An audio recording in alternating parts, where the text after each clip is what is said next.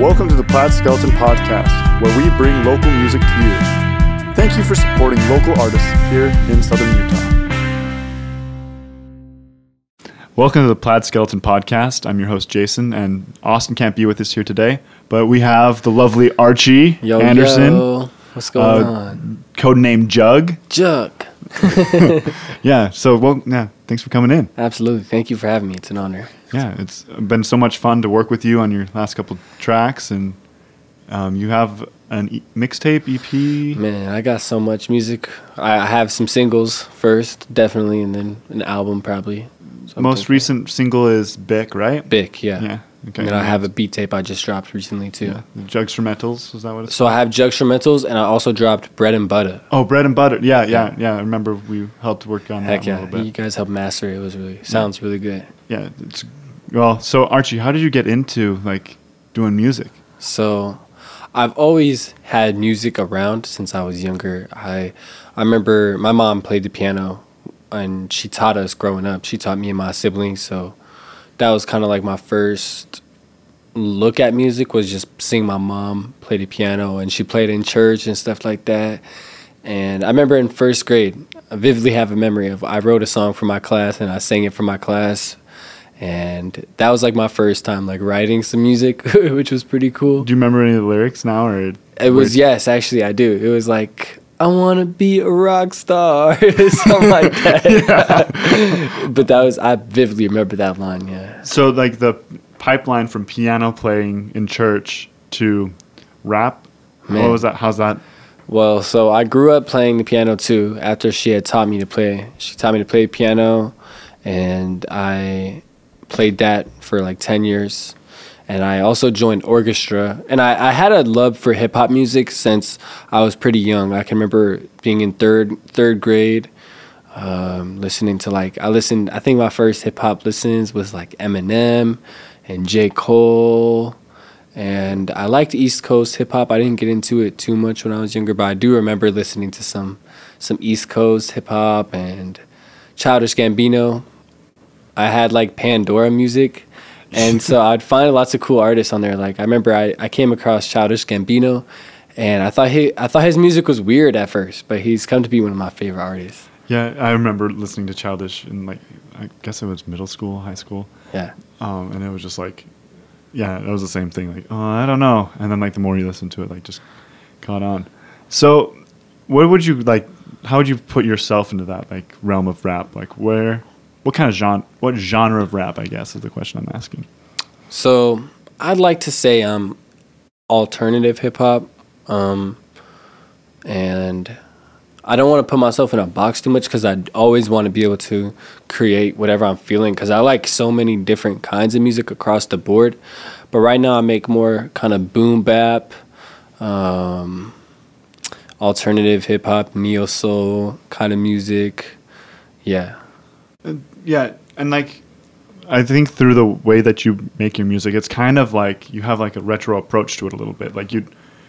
I know you don't use a DAW when you make your beats. You just go straight with your, what's it called? My SP 404. Yeah, your 404. You just go straight into there. Do you sample records So vinyl? I'll sample vinyls, or sometimes I'll find really cool gems on YouTube.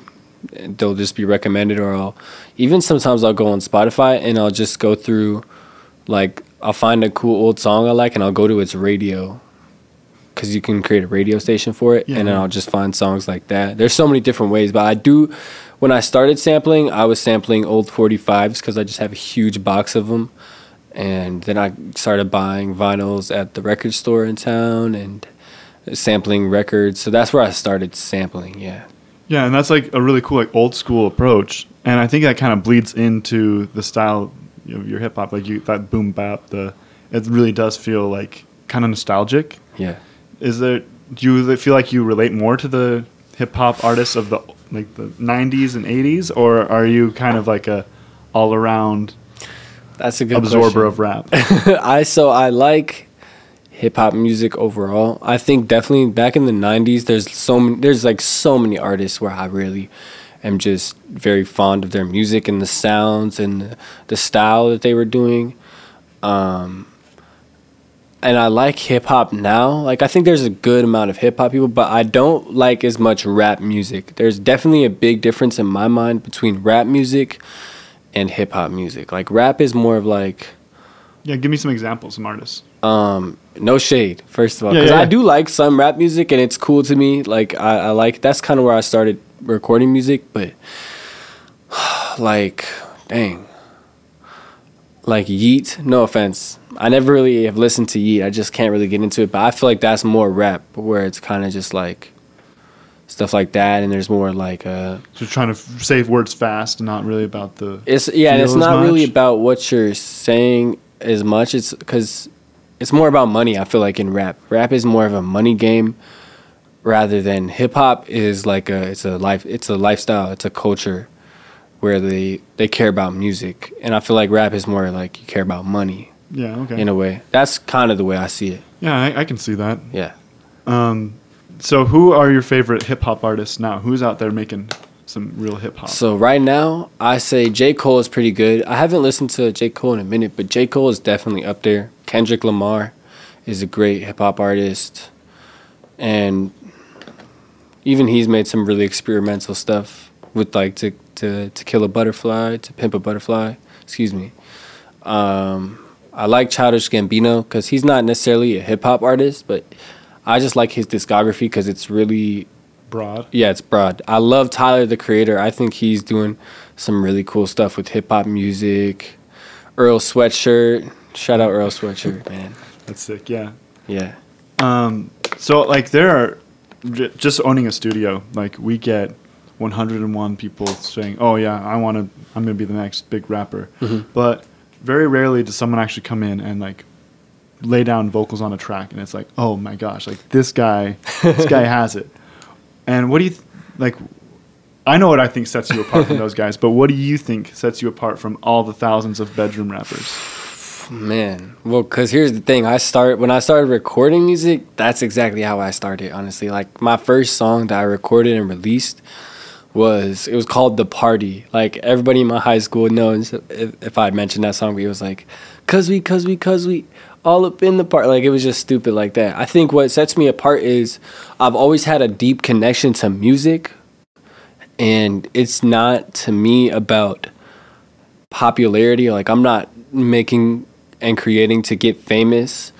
I just love the music, so I want to make something that's a true expression of myself, and I want to stay true to myself in doing so and just create the best version of that. And I think I have a firm why that I can stand on. Like, I have a purpose rather than just like I'm creating blindly. And I think that helps set me apart because I'm able to go into creation with like a something to stand on. Yeah. Something to get behind. Yeah, that totally makes sense. Yeah. I was going to say what I think sets you apart is, like, the dedication. Like you said, you started off like all those other people, but, like, you just kept on going. And I think going is going to make you better. And that passion that you're talking about is what makes you keep going. That's the fuel for the train. Man. I think you really got that. So I appreciate that. Thank you. I think anybody who listens to your music will agree with me. Like, it's not. I really appreciate that. That feels really good here.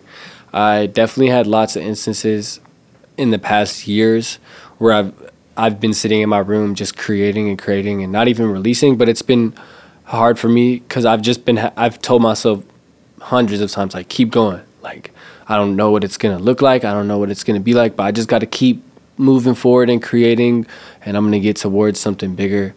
But that's definitely something is persistence and having faith in yourself, and just the process is so big. If you don't have faith in yourself in the process, then nothing can come to be, honestly. And you were saying earlier, like, either we're creating and not releasing. Yeah. What do you think some of the biggest blocks to releasing are? Oh, my goodness. I was just reading about this today, actually, in The Creative Act by Rick Rubin. I'm reading that book, too. Oh, man, that's a great book. It's her book. She's let me read it first. But, man, I think the biggest things that block you from putting music out is just hesitancy. Like, your stuff can always be better. And I feel like some people, and I used to be so caught up in that of like, I would get to a point where it's ready to release, but I'm like, but I want to change this. And something that it was talking about was just like think of your art as like seeds, and eventually your seeds are going to be in a stage of fruition where they need to be released. And if you hold on to that for too long, it's going to kind of die. So I think also caring about what other people think. Like, you need to like your music, but don't be a perfectionist. Like, definitely have a high standard for yourself when it comes to your art, but don't let that get in the way of you dropping it, because that's the most important part too. Yeah. I heard somewhere, and I'm going to steal this quote and say it's my quote. But I think, like, if you're not making music that you love, like, if you're not one of your top 5 favorite artists, why are you making music, right? Like, only you have your music taste. Yeah. So if you're making music with your music taste in mind and you don't like it, like, that's the thing. So you have to make sure that it stands on you first before you release it. Absolutely. I would definitely, I've made lots of music where I just didn't like it too. I feel like now is like I'd say some of my prime time thus far in my life where I'm making music that I genuinely would listen to, which is important. I don't know why I wouldn't before, but yeah, it takes time to get to that. Yeah, like you have to hone that edge, like, to be able to create what you like. Like, yeah. Sometimes you have it in your mind, but to get it out takes practice. So we've started working together just recently. Do you think that there's an advantage to coming to a studio as opposed to just doing it all by yourself? Okay, so this is a good question because I have been doing it all in my house by myself since I've started creating music. Well, that's a lie. Since I've made music here in Utah, I was working with another studio back where I'm from, and that's was my first interaction with a music studio and stuff like that. I think there's a big advantage to going into a studio. And that's not to say that you shouldn't create music at your house if you have a good mic, a decent setup. But for me, it's more of a ritual. Like, okay, I'm gonna write this stuff because I'm going to the studio on Thursday or something like that. So it kind of sets me up for success. And it's such a cool environment too. I think the environment that a studio can create is so important to creating. And it's cool. Like, you guys are great producers, engineers. You always make it sound good, which I may have not been able to do by myself, even if I just try to teach myself. So, and I'm like, as a studio owner, I'm going to say something that will get me ostracized from all the other studio owners. But, like, I firmly believe that you don't need a studio. There's an advantage to using it. Yeah. But there are plenty of people out there who are good enough on their own and don't need it. But Absolutely. I still think collaboration yes is more important. And I don't know how much me and Austin actually collaborate with you, because you come in fully formed. Like, it's watching a master pianist sit at the piano and just put out a concerto. But, like, I do enjoy the environment. Like, while we're recording, we're laughing, we're having fun, and it's just as much fun on the other side of the microphone. Right. And I just want to let everybody know, like, Archie, like, beyond being a great artist, he's like a fun dude. Yeah, thank you. I appreciate that. Collaboration is definitely something that I've been trying to step into more, because that's just so fun. And that's such a great part about art, is just collaboration. Being able to, that's definitely something I've been learning, I feel like, because it's kind of, I feel like as an artist, sometimes you have something that you want to express and you can get so caught up in that you forget that there's so many great artists out there who also have so many cool things that they can contribute, and it can just be such a cool project. Yeah. You did a collaboration with Dylan? Yes. We did an episode with Dylan a couple episodes back. But, like, it was really fun to work on that track too, because you guys have such different styles, but to try to blend that into one track was really cool. And yeah. What do you think about, like, working with a singer-songwriter? Like, how was that different? Oh man, I loved it actually. I definitely want to do more of that, where I feel like I have a decent voice where I can sing, but it's so fun working with another artist with another kind of voice, another style. Like you said, I think that just seeing someone else from their own perspective and their own kind of artistry mixed together with my style, it's always so cool, and vice versa too. I think that's the coolest part. Yeah. So another thing, like you said, this track that we just worked on, and I can't remember its name. It's This one or the one I recorded today, or the one with Dylan? the one we recorded today. Today, Life Goes On. Life Goes On. Yeah. You said that it's brand new. Like, that's like at this point 3 days old. Yeah. You wrote it for an open mic night. Man, yeah. So I had just been at work that day, driving around in my car. I'm a delivery driver, and I listen to music. I listen to my beats. I listen to other beats to get inspired. And I found this dope sample, and I had just had it in my head all day. And I really wanted to do something with it. So after work, I went to Cafe Elevado. My girlfriend was over there just working, so I want to say what's up. And I was just kind of jamming over there, somebody playing the drums. So I got up and was playing my bass. And then she told me about the open mic night. So I was like, oh, man, like, I have to do that. I really want to do that. So I was like, okay, I'm going to go home. I'm going to make this beat, and I'm going to make a track to it. And so I went home, and I just immediately got to making this beat. I forgot to eat dinner, so I was starving all night, but I got to making this beat, and it just came together so smooth. It was really crazy. Sometimes that's how it is, though. Things just come together so smooth, and you can't really second-guess it. You just kind of have to flow with it. But I made the beat, and then I started writing to it, and it just came out so smooth. It took me about 2 hours. Went to open mic night. And I was nervous because I've only performed one other time, and it wasn't my own music. But it was really cool. Yeah, it went super well. And at the end, like, everybody in the crowd was singing along with the last chorus that I had on there. It was so sick. It was like a out-of-body experience almost, yeah. So that's like your second time playing live ever. Yeah. Do you see playing live more in your future? Absolutely. I have to do it now. I'm hungry for that now. Yeah. After doing it, I just can't stop thinking about it. Like, I want to do more and more. I've been going to this cafe recently just playing my beats just because I like to play them, and I think it's cool to get an audience sometimes. So yeah, it was definitely scary for me at first. I think doing stuff like that kind of gets you out of that comfort zone. So now I really want to do that. Yeah, cool. I look forward to seeing you play live. Heck yeah. Thanks for coming in. I think that's all we have. All right. Well, thank you for having me. This is such a cool interview.